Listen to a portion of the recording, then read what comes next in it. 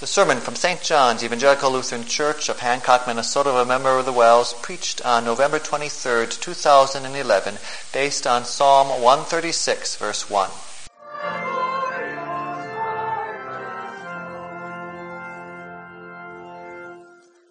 Please stand. Grace and peace to you from God our Father and our Lord and Savior Jesus Christ. Amen. The word from God through which the Holy Spirit stirs thanksgiving in our hearts is Psalm 136, verse 1. O give thanks unto the Lord, for he is good, for his mercy endures forever. This is the word of our Lord. Please be seated. Dear friends in Christ, fellow saints, washed clean in the blood of our risen Savior.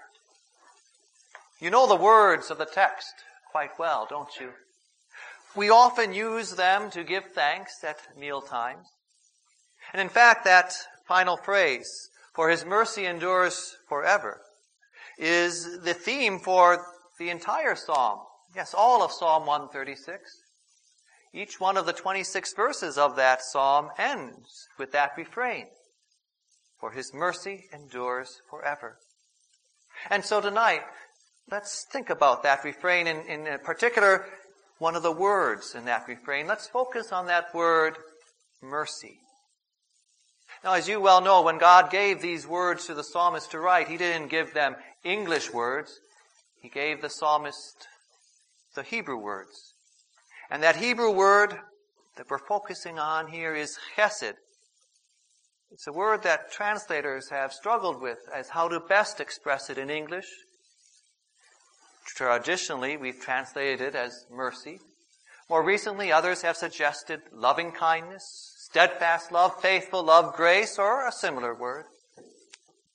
But maybe the best way for us to grasp the Lord's chesed is to think of a picture here.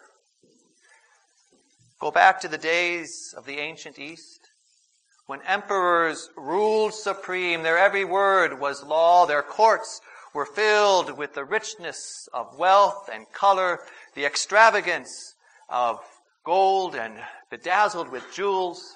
Fragrance filled the air, and all the commerce and business of the empire could take place right there in the royal court.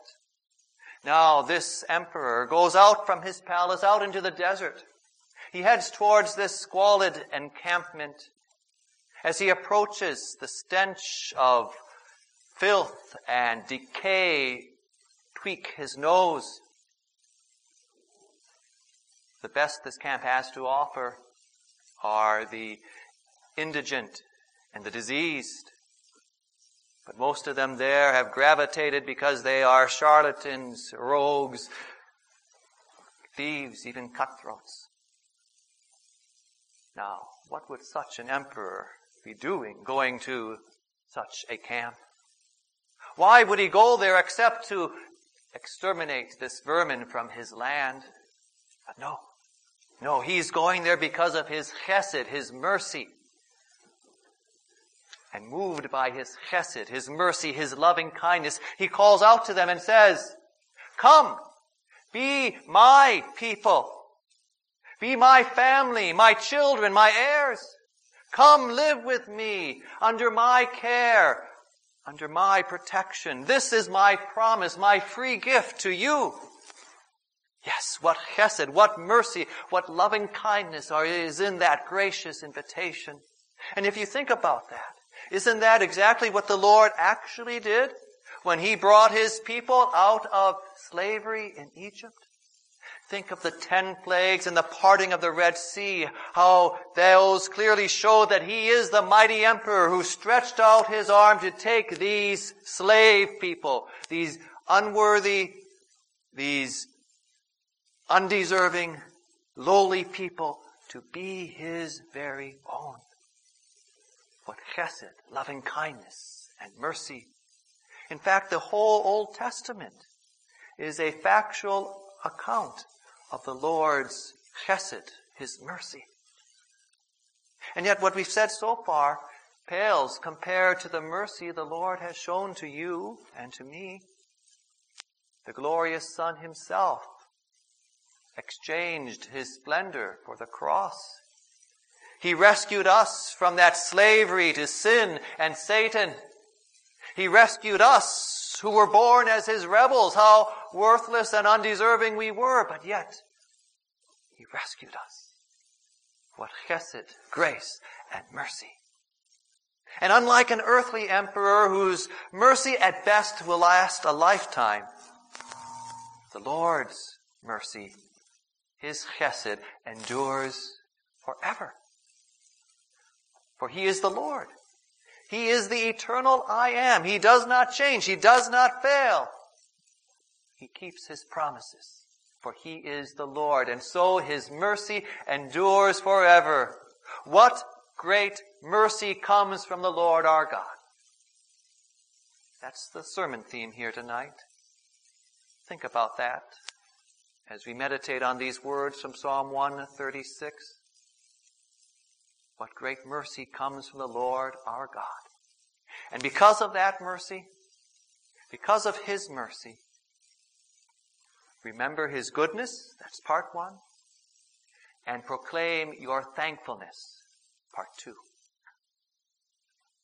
Oh, give thanks to the Lord, for he is good. God is good. That is one of those basic principles hardwired into us. God is good. But just because that is a self-evident axiom doesn't mean that we shouldn't ponder it, cherish it, rejoice in it. What comes to your mind when you ponder the goodness of the Lord your God? And maybe here another picture can help us out. Look at the Thanksgiving decorations on the altar. In particular, look at the cornucopias.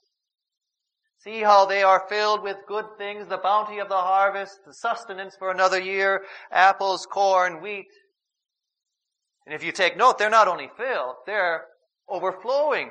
Such bounty, such goodness. Yes, dear friends, such is the bounty of the goodness of the Lord of our God. It overflows. For it flows from his great mercy. It flows blessing us with the bounty of his goodness. Remember his goodness, the goodness that flows from his mercy. And later this week, take your Bibles and open up to Psalm 136, the psalm that starts with that verse that we are thinking about here tonight. And read all 26 verses. For you see, as the psalm goes on, it gives us concrete examples of the Lord's goodness. His goodness created the world, the sky and earth, the land and sea, the sun, moon, and stars. His goodness rescued Israel out of Egypt through the waters of the Red Sea, delivering them as he drowned Pharaoh's army. His goodness brought them through the desert and protected them from kings that stood in their way, kings like Og, king of Bashan, and Sihon, king of the Amorites. Lord's goodness protected and took care of his people. And likewise, that same goodness has been shown to you and to me, hasn't it? From the bounty of his creation, the Lord has provided what we needed this past year. From his in his goodness, the Lord has rescued us through the waters of baptism, washing away our sins, delivering us from the devil, drowning our sinful nature. His goodness has taken care of us through the desert of this life, protecting your faith against enemies more powerful than any kings of ancient times, protecting your faith from false belief, despair, and other great and shameful sins. Yes, remember his goodness. And that goodness that flows from his mercy just wasn't what he has already done for us, is it? His goodness overflows just like those cornucopias. His goodness continues day after day, moment after moment for you and for me. The same one who created us still preserves us richly and daily. He who redeemed us with his holy precious blood continues to reign over us through his word and sacraments, so that we live under him in his kingdom. And he who sanctified us and brought us into his holy Christian church continues to keep you in the one true faith. Yes, his bountiful goodness flowing from his mercy continues day after day. Remember his goodness, the goodness of the Lord your God, Father, Son, and Holy Spirit. The goodness that flows from his great mercy. Yes, what great mercy. And so, as we contemplate that mercy that gives us such good things, the psalm calls on us to give thanks to the Lord our God.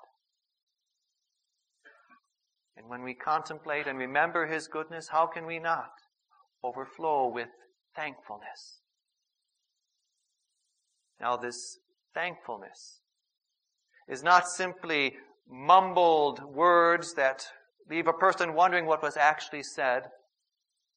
And thanksgiving is not a practiced politeness that leaves in doubt what was actually, or that leaves in doubt whether there was any warmth behind that thank you or not. Those are the kind of thank yous that you might expect from a child who gets a shirt and tie for Christmas instead of the BMX dirt bike he's been waiting for. But the Lord our God has given you and me the greatest gifts of all. We summarized them already back in part 1. We ponder them every time we say the Apostles' Creed. How can thanksgiving not burst forth from the depths of our heart like a geyser spouting up out of the earth for all to see? Yes, dear friends, proclaim your thankfulness. For you see, thanksgiving is a public action. Thankfulness is like that geyser spouting up for all to see. It's praise. It's praise that sounds out for all to hear, proclaiming the good things the Lord's mercy has done. Thanksgiving sounds out as we publicly gather here as the body of Christ. Thanksgiving sounds out as by the way you live your life in the world out there where others see, as you show them the kindness, mercy, and love that comes from the Lord your God. Thanksgiving sounds out through your words, as you make it clear that your hope and joy, your happiness and peace are all centered in Jesus Christ, your Savior.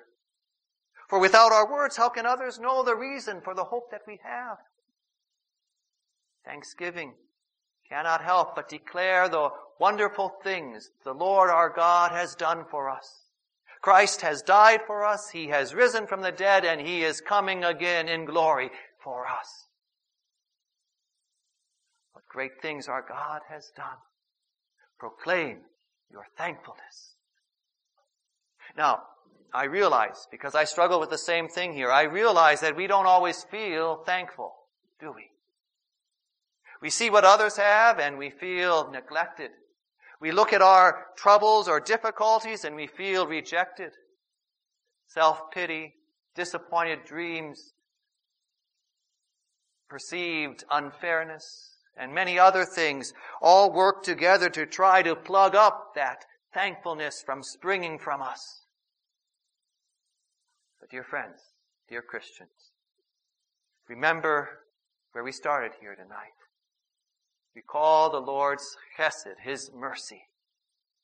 He who is greater than any emperor came for you and me, who were worse than any encampment of vermin and villains. What great mercy comes from the Lord our God. Be confident that nothing in this life, not even death itself, can stop that mercy. For his mercy, his chesed, endures forever. As you listen to his gracious call, his invitation, as you take to heart His words of mercy, as you follow Him faithfully through the desert of this life to His heavenly palace. Count on His mercy, for His mercy endures forever. Remember His goodness. Proclaim your thankfulness for what great mercy comes from the Lord our God. Amen. Please stand. The peace of God that surpasses all understanding will keep your hearts and minds in Christ Jesus. Amen.